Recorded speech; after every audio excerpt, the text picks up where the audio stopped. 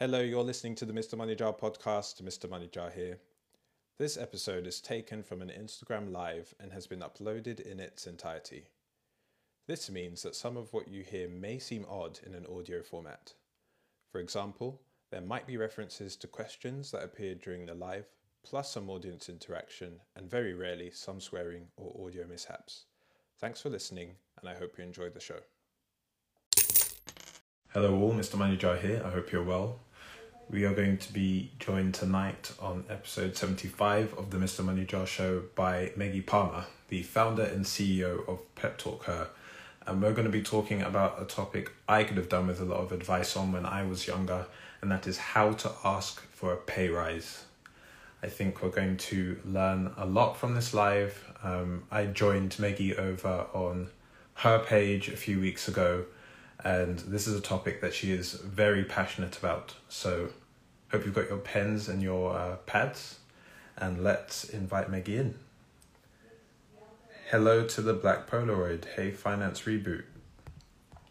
Great to see you both.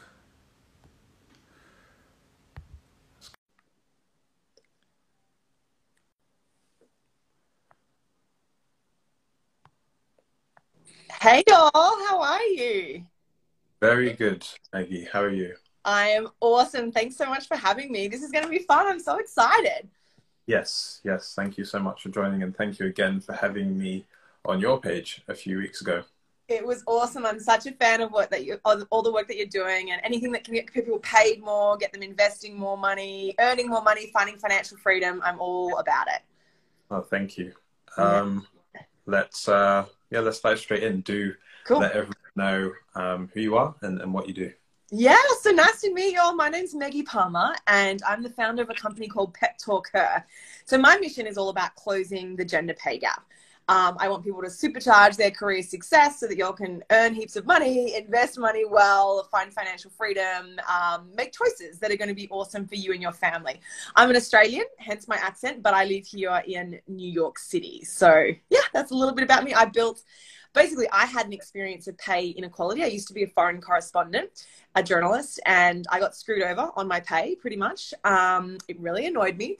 And so like so many businesses, it started because I was frustrated, basically. So we built a free app that you can check out. It's called Pep Talk Her. It helps you track your successes at work so that you can advocate and negotiate for yourself. And thank you so much, Meggie. And yeah, I love the fact that we're having these international episodes now. So an Australian speaking to us live from New York. What time is it where you are?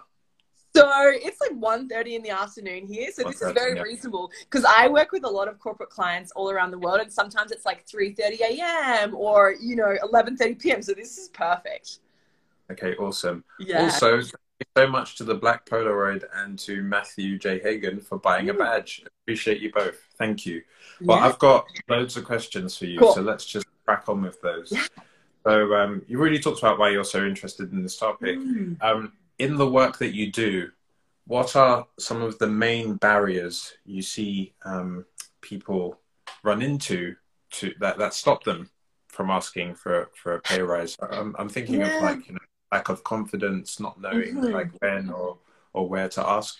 Yeah. And listen, I'd love to hear from everyone who's joining. Let us know in the chat, like what's your biggest impediment, I guess, to asking for a raise or having conversations around money, right? Like a lot of us, I don't know about Timmy, how you were raised, but like we're not always raised to talk about cash and money and getting excited about wealth, right? Like a lot of us are raised to kind of think it's a bit rude to discuss that, right? Or to be, oh my goodness, if I ask for a raise, my boss is going to think that I'm a massive bitch, or I should be grateful to have a job. I don't actually have the right to ask for more. And so a lot of the work that we do is about getting comfortable, having conversations that maybe make us feel a little uncomfortable. Right? So to start with, it's a lot easier to start to talk about money with a friend or your brother or your auntie, right? Than it is to go and talk to the boss or a CEO. Yep. So start small, right? So let's set a challenge for everyone watching the live today and watching the replay. Like I would love to challenge everyone by the end of today to have a conversation with someone about money. That's a fantastic challenge. Yeah, so let's challenge everyone to do that. Now the reason, so our brain, right, it's like a muscle. So just like if we go to the gym and if I do these ones with my biceps every day at the gym, they're going to get bigger and bigger and bigger. It's the same thing when we think about our money, our mindset around money, around cash, around being paid for and being valued for our market rate, right? So if you can have a conversation today with your best mate, maybe you just want to send them a text and say, hey, this weekend, should we go for a walk? I just would love to kind of get some advice from you about my salary at work. Or maybe you could text your brother or your sister or your cousin and be like, hey, do you have some time for a 5-minute chat this week? I just kind of want to get a sense from you what you think I should be asking for my next performance review. And I could say to you, like, for example, I could say, hey, Timmy, how much money do you earn? Like, that's a pretty confronting question. So it's a lot easier if you give people a range. So you could say, hey, Timmy, listen, this brand approached me and Pep Talker about doing this partnership. They offered me $5,000. Does that feel about right to you? Or they've said that their range is somewhere between $2,000 and $8,000. Does that sound like the right ballpark from your experience? And then you can say, oh no, you should be asking for 10K. Or you can say, listen, we normally get paid 1,000. So that's what I can tell you.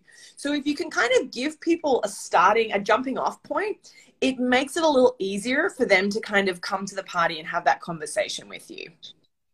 Yeah, I love that. I love how you've given specific scenario, based things that people could say.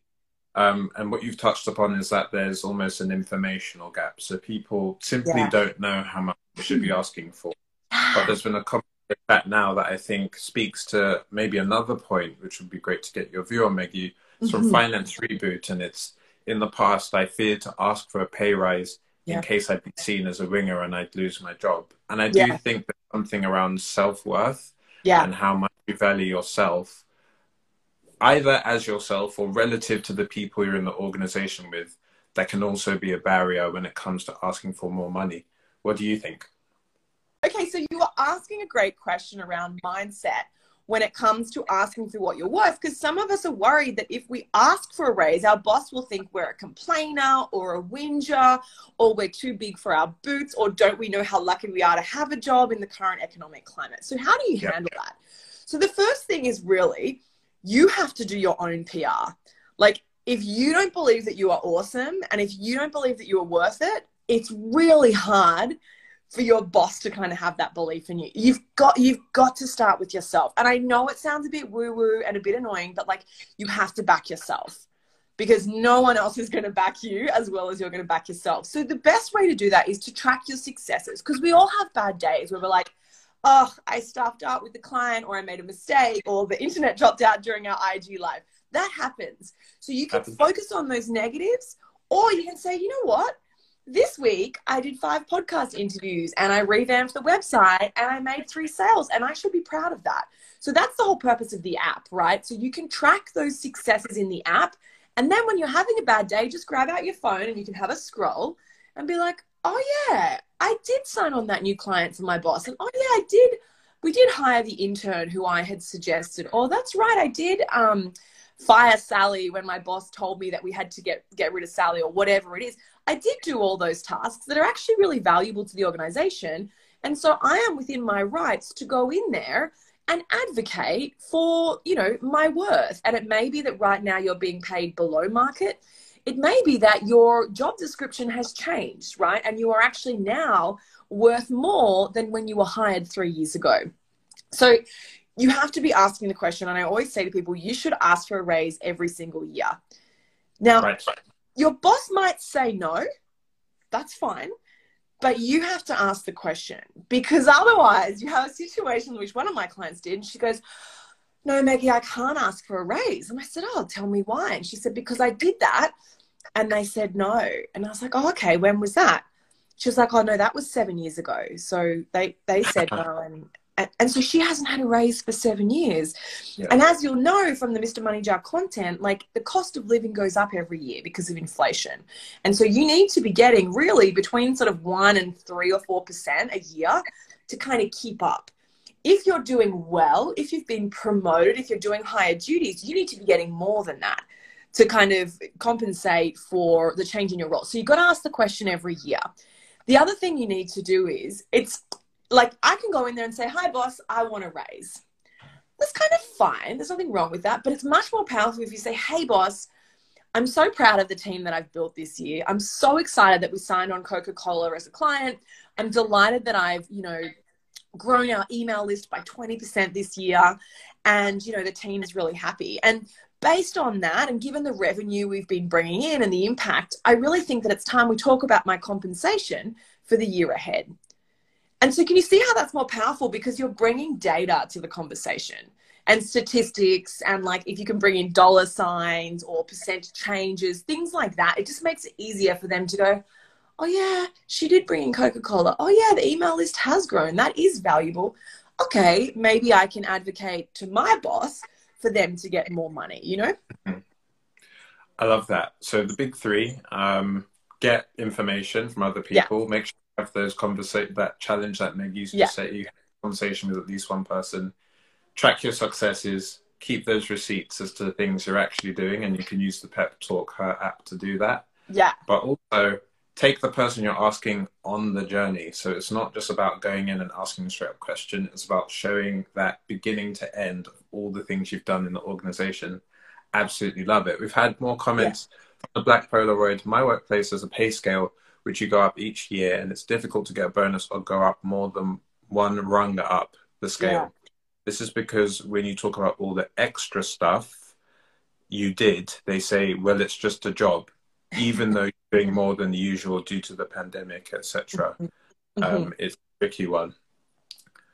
That is a tricky one. So what I would say is, so if you, what's helpful is if you can quantify the extra things that you've done. So have you been doing an extra 4 hours a week?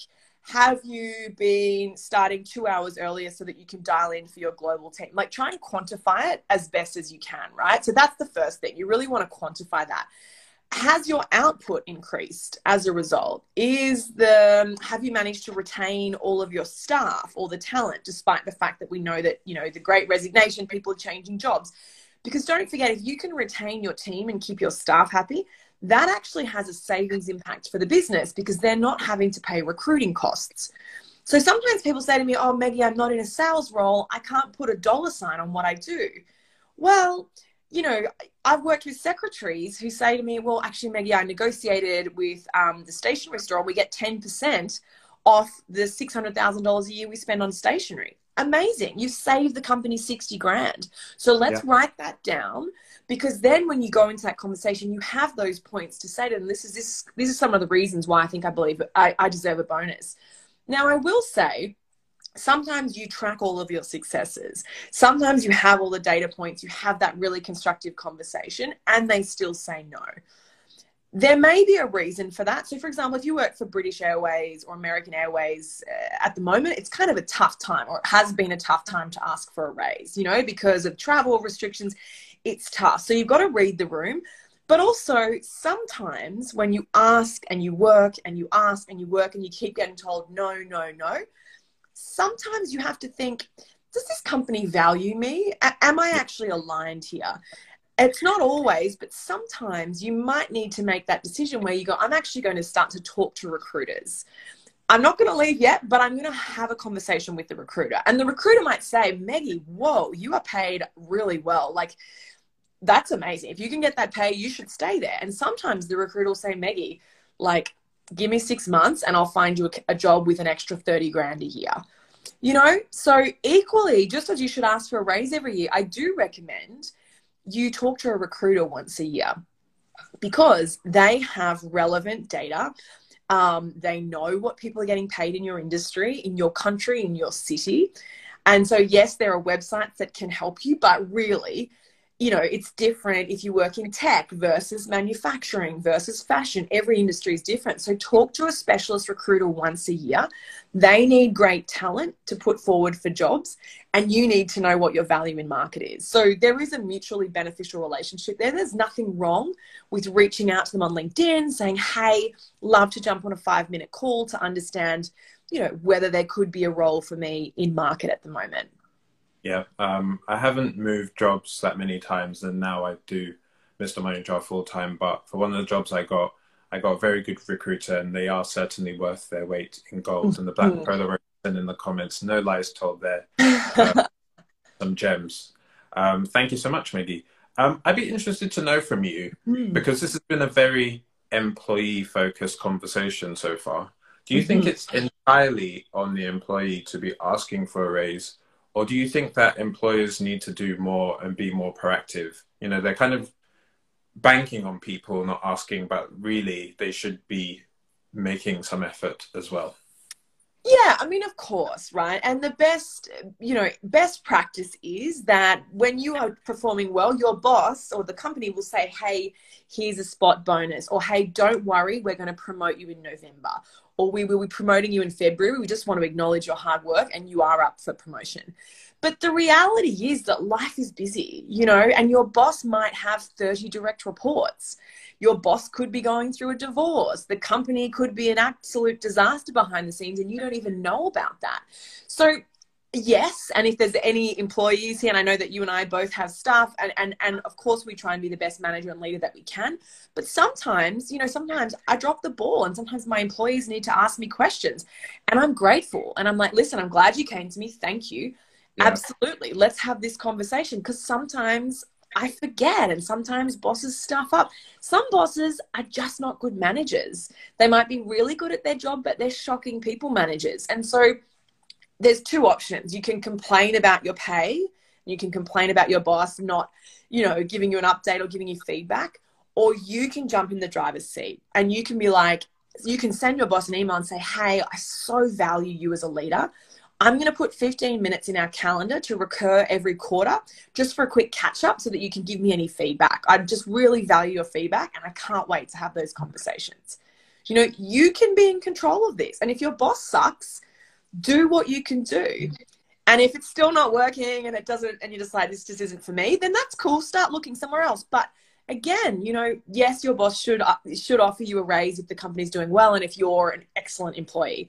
But again, you can't rely on that. It doesn't always happen. We don't live in a utopia. So you've got to be prepared. If they say no, what else could you ask for, right? So I always suggest to people, you got to walk in with a wish, a want, and a walk. I love that. Could you just repeat that? For the yeah, and people I'll pop it in the chat too. So wish, want, walk. So it's the 3 W's, WWW, but not in a website sense. So it's wish, want, and walk. So we're like, wish is like, whoa, imagine if I could get that much money to be paid. That's epic. Like, you have to feel a bit sick about the number, like it's a lot of cash. Your walk number is where you're like, do you know what? I'm actually worth more than that, and I'm out. Like, and maybe you're not like going to quit on the spot, but maybe you start looking for a new job immediately. And then your want figure is kind of the place in between, right? Where you're like, that's actually a good amount of money, and I'm pretty stoked to jump out of bed and work hard for that amount, right? So you want to be clear on what do those figures look like for you. If your boss says, listen, I love you, you're great, I don't have any more budget, there's nothing I can do, what else could you ask for? You might say, listen, yes, I understand we've had a tough year because of the pandemic. Would you be open to me taking an extra week off in August during the summer vacation? I'd really love that. It'd mean a lot to my kids if I could, spend that extra week at the beach with them or take them to visit their grandparents. Could we have an agreement that I take an extra 5 or 6 days off? I've negotiated that before, extra annual leave, where they're like, yeah, that's cool. Or they might say, yeah, you can do that, but I need you to still turn up to the team meeting that week. And you might be like, cool, works for me. Like a week off, but a 1 hour meeting, that's fine. Maybe they could say, listen, I cannot give you the budget. You deserve a 10% raise. I've got 5% now, but I can guarantee you that in 6 months, we can bump you up the other 5%. Or maybe we can't make you a VP right now, but I can give you $1,000 educational allowance so that you can go to a conference, which I know you love doing, and kind of learn more. So again, don't expect that your boss is going to give you all these options on a platter. Get on the front foot and be like, I'd really love this amount of money. And if they say no, say, listen, I understand and I want to be a team player. Would you be open instead to an increase in leave or title, or could we get creative about some other ideas here? Yeah, in my very first job out of uni, I asked for training and it was an infographics course. Yep. So I went along to the Guardian's offices and they showed me two infographics designers, and I just fell in love with it. And I use that training to this day to make content for Mr. Money Jar. So How like good? money is great, but like training and education can literally last you the rest of your life, depending on what you get trained in. Totally. And Uh, you can monetize that now, right, in your side hustles. So sometimes, like, and also, again, so what's helpful, you can view your boss or your employer as like the mean person or the bad guy, or you can put yourself in their shoes and be like, okay, if I was the manager of 15 people, what would I want my staff to do? So just present them with options that way. Sometimes, like, there's like a bucket for salaries, and then maybe there's like a bucket for travel, which is yeah, like different. So potentially they say, oh, I can't give you the full raise, but maybe they're happy to send you to South Africa for a conference, or maybe they'll send you to Paris, you know, to do a week working out of the Paris office, or maybe you can come to New York and catch up with me and you know, meet a client here. Like, there's other things as well. So it's just, it's about doing the preparation. And we run a course on this, and we talk about this a lot in the course, like the preparation piece. It's boring, and honestly, it's a bit annoying, but you just got to put in the time and the mental gymnastics beforehand, because if you've done that prep work, then when you're in the meeting, you're going to feel more confident. You're going to be able to pivot as the conversation goes. And your boss is going to be grateful, because they're going to be like, well, Maggie just didn't come to me with complaints. She actually came with some solutions and options. And the boss might say, listen, leave it with me and I'll come back to you next week. Great. You know, but you're not just going in with binary yes, no options. You're presenting sort of like a smorgasbord. yeah. And I just want to kind of empathize with people at home. I've certainly been in a situation where I've kind of gone into that kind of self-defeating Yeah. victim mode of I'm not being paid enough, and then you Yeah. take it personally, and then you resent your job. Everyone has been there. Everyone knows what that feels. Well, hopefully you don't know what that feels like, but many of us have been there. But you just come at it from the perspective that Meggie is talking about, which is where you go in, you're positive, you're proactive, and you go in with almost like different scenarios of what you're willing to accept. You could be surprised. You could have some really productive conversations going forwards. And just had a couple more comments. That Polaroid says, great tips. My mind is already ticking regarding the conversations I'm about to Love have. it. And Reboot says, I've literally got my quarterly review meeting with my boss Woohoo. tomorrow. This IG live has come timely. Excellent. Now, earlier on when you were speaking, Maggie, Mm-hmm. Matthew J. Higgins said, got to move on to move up. I want to ask you a super specific Mm-hmm. question, which Mm-hmm. is sometimes people want to pull the, well, I'll break up with you type move. So you go in and you just say, Yeah. I'm leaving. I actually know people who've gotten substantial pay rises by Yeah. threatening to leave. But Yeah. that's a bit of a single use hack, isn't it? Like, you can't threaten to leave over and over again, because then they'll just be like, leave. So what do you think of that move? The whole like, I've found another job, they're going to pay me more, so pay me more or else.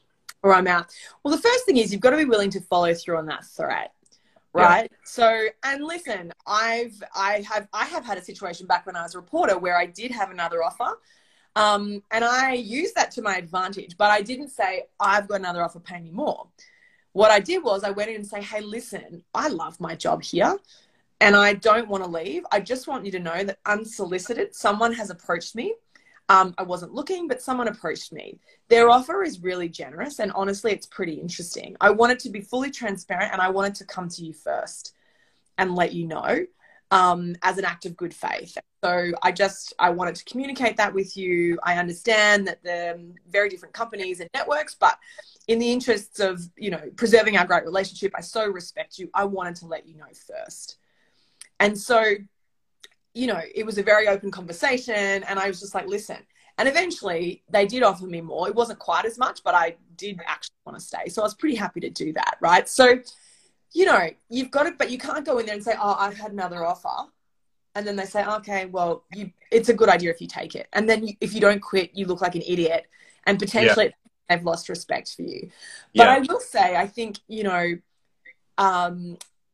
I'm not a big fan of burning bridges. I know that there is a time and a place sometimes where you can't get around it, but, you know, relationships span a lifetime often. You know, your work relationships, and you might think, I hate that person, I'm never going to work with them. And you know what? In 7 years' time, they might be a new boss. And it's super awkward. if you burn them, right? And if you burn that relationship. So as much as you can, and I know that in 5 or 10% of cases you can't, but you do want to preserve that relationship. You might hate the new job and you might want to come back. There's this concept of a boomerang employee where you leave and you do come back.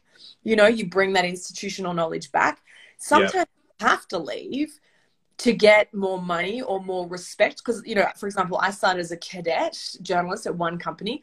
I had to leave because they didn't take, like, I was always the little cadet, you know, even though I was senior, I was the little cadet. So I had to leave, and then they poached me to come back, you know, in a couple of years. But sometimes you have to make the jump to come back. But, you know, my approach is always relationships first. Yep. Have a really honest, transparent conversation. If you don't want to tell them the exact number, you can use things like, listen, it's a significant pay bump. I'd prefer to stay here. So if you can let me know if there's some wriggle room on my salary, then let's have a conversation.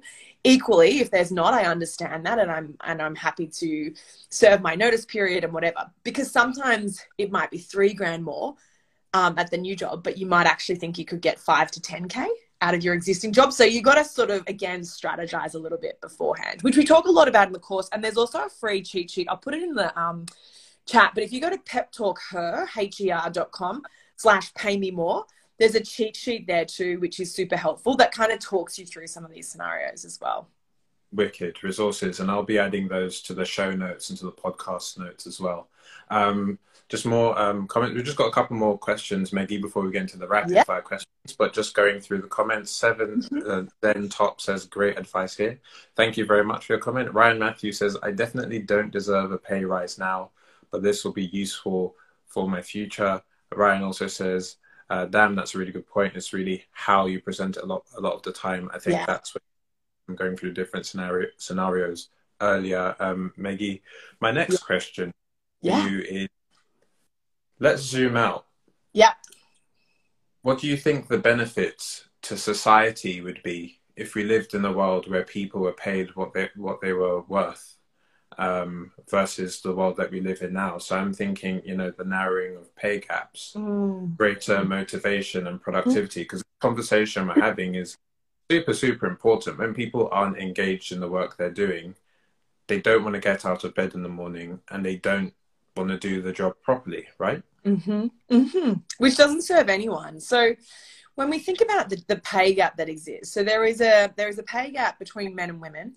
And we know that people of colour are impacted more significantly by the pay gap as well, right? So Black women are paid less than white women, for example. And it's the same with men as well, right? There is a pay gap that works against people of colour, right? And so it is a problem. And what we know, researchers have sort of extrapolated out, if we could close the pay gap, if people were paid equally, GDP, so the gross domestic product of countries and indeed the world, would actually increase. So there would be more money going around the economy. So if you have a retirement plan, your shares would probably be worth more. We know that companies that have diversity on their C-suite return a higher net profit, right? Yep. Again, you don't have to believe in equality of the pay gap for ethical reasons necessarily. If you're a capitalist, you should believe in it because it means that you will make more money. Whether you work at a company that pays people fairly, it means that, you know, your dividends or your shares will be worth more. And again, if you're an investor like you and I are, our portfolios will be worth more if we invest in companies where equality is important.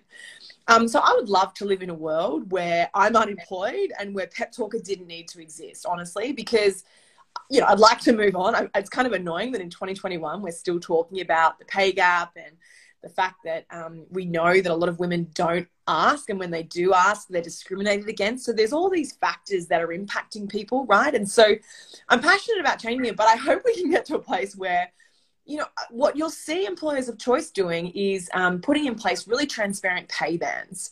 So you might already work at a company that has transparent pay bands, which is super powerful. If you don't, you can do some research as well. I'll put a website in the link. It's called Buffer. It's a social media company. They have full transparency of all of their salaries. So right now, you and I can look it up. I think it's buffer.com/salaries. I can't remember, but we'll find it and put it in the show notes. But Yeah, it basically lets you, I could Google what their person in marketing in Chicago earns. I can look up what their lead developer in San Francisco earns, and you can see it really transparently. And we know that knowledge is power. So when companies are transparent and open about what they pay, that unconscious bias and that discrimination to an extent is eliminated, which is a wonderful thing, right? Because then we can all focus on doing the best work for the business, creating the best culture for our team. So I'm really excited about it. And I know we've got a way to go, but progress is happening. If you live in the United Kingdom, there is also the pay gap report is fully public. So if you work for a company that has more than, I think it's 100 employees, you can Google right now what the pay gap is at your company. And when you're talking to a recruiter and they're suggesting companies, you can Google what the pay gap is at that company. And so that knowledge is power for you, right? Because when you walk into that negotiation, you then have that information to maybe make sure that you use language during the negotiation process to say, I just want to ensure that my rate and salary is commensurate, if not more, than the colleagues that I'll be working with. I just want to level set and let you know that that's my expectation. So you can kind of put them on notice a bit as well, right? When you have that information. Yeah, that's a really good point there, Meggie. Mandatory pay gap reporting, gender pay gap reporting, which I believe was brought in the UK in 2017.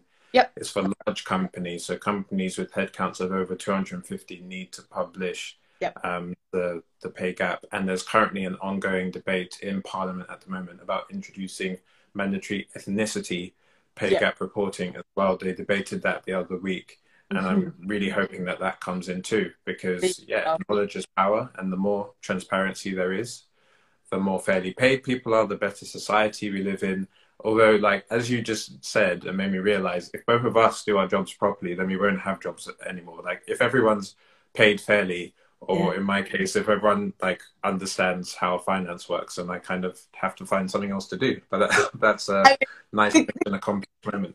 Yeah, well, and like, what a great problem to have. We'll figure something out. Don't worry. I'm confident we'll find another job. And I mean, you know, the sad thing is that in terms of the pay gap, at the current rate of change, we're looking at least 100, if not 200 years, right? Before we get to that equity point. So it's a long way away, but to your point, the legislation that means mandatory reporting in the UK is really powerful. There's mandatory reporting in Australia. There's not in the United States yet, but we are seeing California and certain states introducing legislation. So we will get there in most developed countries. It just might, you know, it could be 5 or 10 years away, but it's, you know, transparency is powerful because when we have this knowledge in the public domain, it kind of shines a big spotlight on it. It's like, look over here. And that means companies need to go, oh my gosh, that's really embarrassing. We've got a 28% pay gap or an 18% or a 10. Oh gosh, that's terrible. We need to do something about it. And they do need to do something about it because it's not fair that people who are doing the same job are paid differently, right? And so a lot of it's unconscious as well. We know that there are 3 factors that impact the pay gap. So the first one is time in the workplace. So women often will have more time out of the workplace for caring responsibilities or for kids. The other thing is the types of jobs that girls and women are socialized to want to do are sadly often paid less. So for example, we know that teachers and nurses are paid less than people in finance, for example. And so that's part of the reason, but you can strip out the data with both of those factors and there is still a pay gap.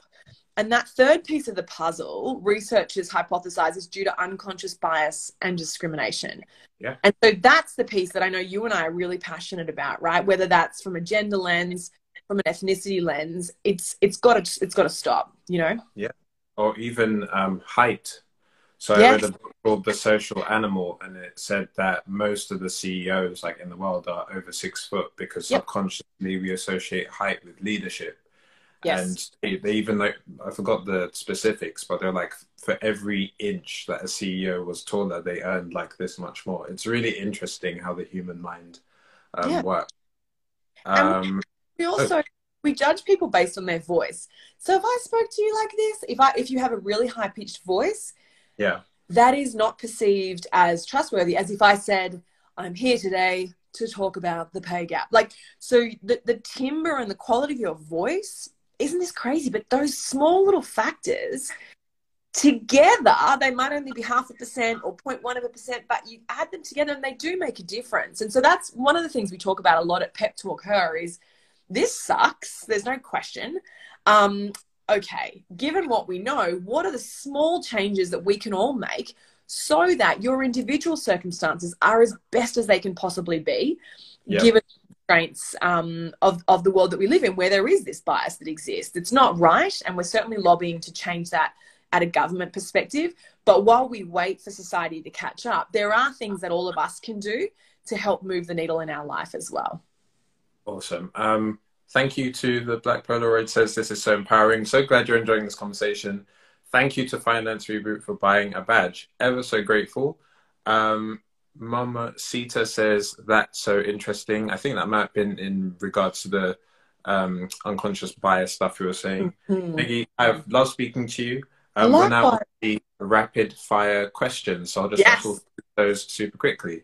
The first is, what has been your biggest financial achievement to date? Oh, my biggest financial achievement. I think the biggest achievement for me was setting up recurring investments, automating my investments. I wish I had told my younger self to do that when I was like 17, 18. I didn't, and that's okay. The next best time is today or tomorrow, right? So yes, setting up automated investment transfers. I use robo-advisors here in the United States and also in Australia. So I use a product called StockSpot, and here I use a product called Betterment. And I just like autopilot set and forgets, and it does it. And I love checking the app because it's going up like this, which is fun. Awesome stuff. All right, so the second question is normally what one piece of money advice would you have given to yourself 10 years ago? You just said start investing. Is there maybe something else you would have advised yourself? Maybe something around pay rises? Yeah, I would. I wish I'd asked. I mean, so we know I didn't negotiate. My first job as a journalist, I didn't negotiate. I think I got paid like 27K or something. I was so grateful. I was like, oh my gosh, I've got a job. Oh, yes, yes. And I didn't negotiate. And we know that if you don't negotiate that very first time, you are going to retire with about 500,000 less because of compounding interest, because of retirement, compounding savings, all of those things. So, of course, I wish I'd negotiated that very first time. I wish I had skills. But, you know, building a company to help the next generation of people have that skills. Awesome. If you were to win the lottery, let's say you were to win $10 million, how would you allocate that money? That's a great question. I'd probably, I would maybe put 20 or 30% of it into property. I'd probably treat myself and buy a sweet house. I'd probably put 20 or 30% into the market. I might put maybe 5% into, I do a little bit of angel investing. So I might, you know, have a bit more of a high risk profile with some of it. And then the rest of it, I'd donate. I think at that point, I would feel ridiculously grateful and I would want to give something back. That's cool. We don't often get donate on the show, but yeah, always really nice when people say that. Yeah. And the final rapid fire question is, what does success mean to you? Oh, what a great question. I don't know. Like I feel successful every day in the sense that I do what I love doing. I'm pretty happy to jump out of bed. I never am like, oh, I just want to stay in bed and I hate my life. So I think it's been a process though. I think success for me is enjoying the process, right? And enjoying the time when your business makes $10 and enjoying it when it makes $10 million, right? Like, but enjoying that process is crucial because otherwise if you're always like, oh, I'm successful once I turn over 7 figures, or I'm successful once, you know, 1 million people have downloaded the app, then I kind of feel like it's a waiting game the whole time. So for me, it's about being grateful for the process and enjoying the ride as we go. I can't remember where who the author of this quote was, but it goes something like, if happiness is on the other side of the goalposts, then you'll never get there. And I think that the same goes for success as well. Like, you're alive today, you know, you're achieving stuff today. So celebrate yourself every day. Before we close out, do you have any questions for me? Ooh, I guess what's one learning that you've had that you want to share from your experience in your career about negotiating and being paid that I can, you know, help impart to others down the line? Oh, right. So something that I find is, I really like the piece you said around taking your boss on a story. I quite like to speak to my line manager and get like a list of objectives that I need to achieve over the next 6 months or 12 months, and check in with them regularly to see whether I'm actually achieving those things. So by the time you come to ask for the pay rise, it's almost like automating that keep the receipts point that you said. So you Yeah. agree the objectives up front, you work on those objectives, you check in with them about those objectives. So when the time comes for you to ask for that additional money, they're already bought in because they've been working with you on the things they said you needed to do to earn that extra money. It's a bit of a checkmate type situation, but I I agree. think is quite effective. Yeah, and you raise a really good point there. And I think, again, you might work at a company that's very structured where there are quarterly reviews, and you might not. And so if you work somewhere where that's not normalized, to your point, put it in place yourself. Like, start having those conversations and asking, what are those objectives? And if you never get a reply, put in place, here are my 3 suggested objectives. Does that sound about right to you? Yeah. You know, so then at least you've got that data that you can kind of refer back to. One of my mentors told me once to me about this thing called the FYI only email, which we talk a lot about in the Pep Talker Career Level Up course. And it's basically this concept where maybe every 2 to 4 weeks, you can send your boss and potentially certain stakeholders within your company an FYI only email. So you might be like, hey, hey, Susan, I'm so excited to go to the baseball this weekend. I know you are too. Go Red Sox. Just wanted to let you know, we finished this project, 10% under budget. We signed on this new client, and Jane starts on Monday. They're really looking forward to it. Have a great weekend. See you on the meeting on Monday. Something like that, like super cash. But if you do that every 2 to 4 weeks over the course of a year, that's like 10 or 12 touch points where it's like, hey, FYI, I'm amazing. Boom, boom, boom. Do you know what I mean? So then again, if you get to the end of the year and they're like, Maggie, you know, you've done really badly and you're on notice, you can be like, well, hang on. I've been sending you these emails and I've never had any negative feedback, so I'm a little bit confused. It kind of gives you a bit of an evidence base. But to your point, it's also helping your boss remember throughout the year, whoa, that's impressive. Whoa, that's impressive. So that when you ask for a raise, it's kind of a done deal already, you know? Yep. Make yourself visible. This has been a fantastic conversation, Meggie. Thank you so much. It's clear how passionate you are about this topic. And I think that listeners have really benefited from this. Is there anyone you want to shout out or anything you want to plug before we close out the conversation? Look, I'm just so grateful for all of you for committing to investing in yourselves, because that's the first step to financial freedom, which I know Money Jar is all about. And same with us at Pep Talker. So the easiest way, honestly, to increase your net worth is to earn more money. Yes, you can have a side hustle. Yes, you can invest, but you may as well just try and maximize your earning potential as well. Right? So that's what we're all about at Pep Talker. Check out the app. If you want the cheat sheet, just go to peptalker.com/pay-me-more. And DM me on Instagram if you've got any questions, but I'm rooting for you all and I'm excited. I know we've got a few people who've got raises this week. Let me know how you get on. I can't wait to hear from you. Awesome stuff.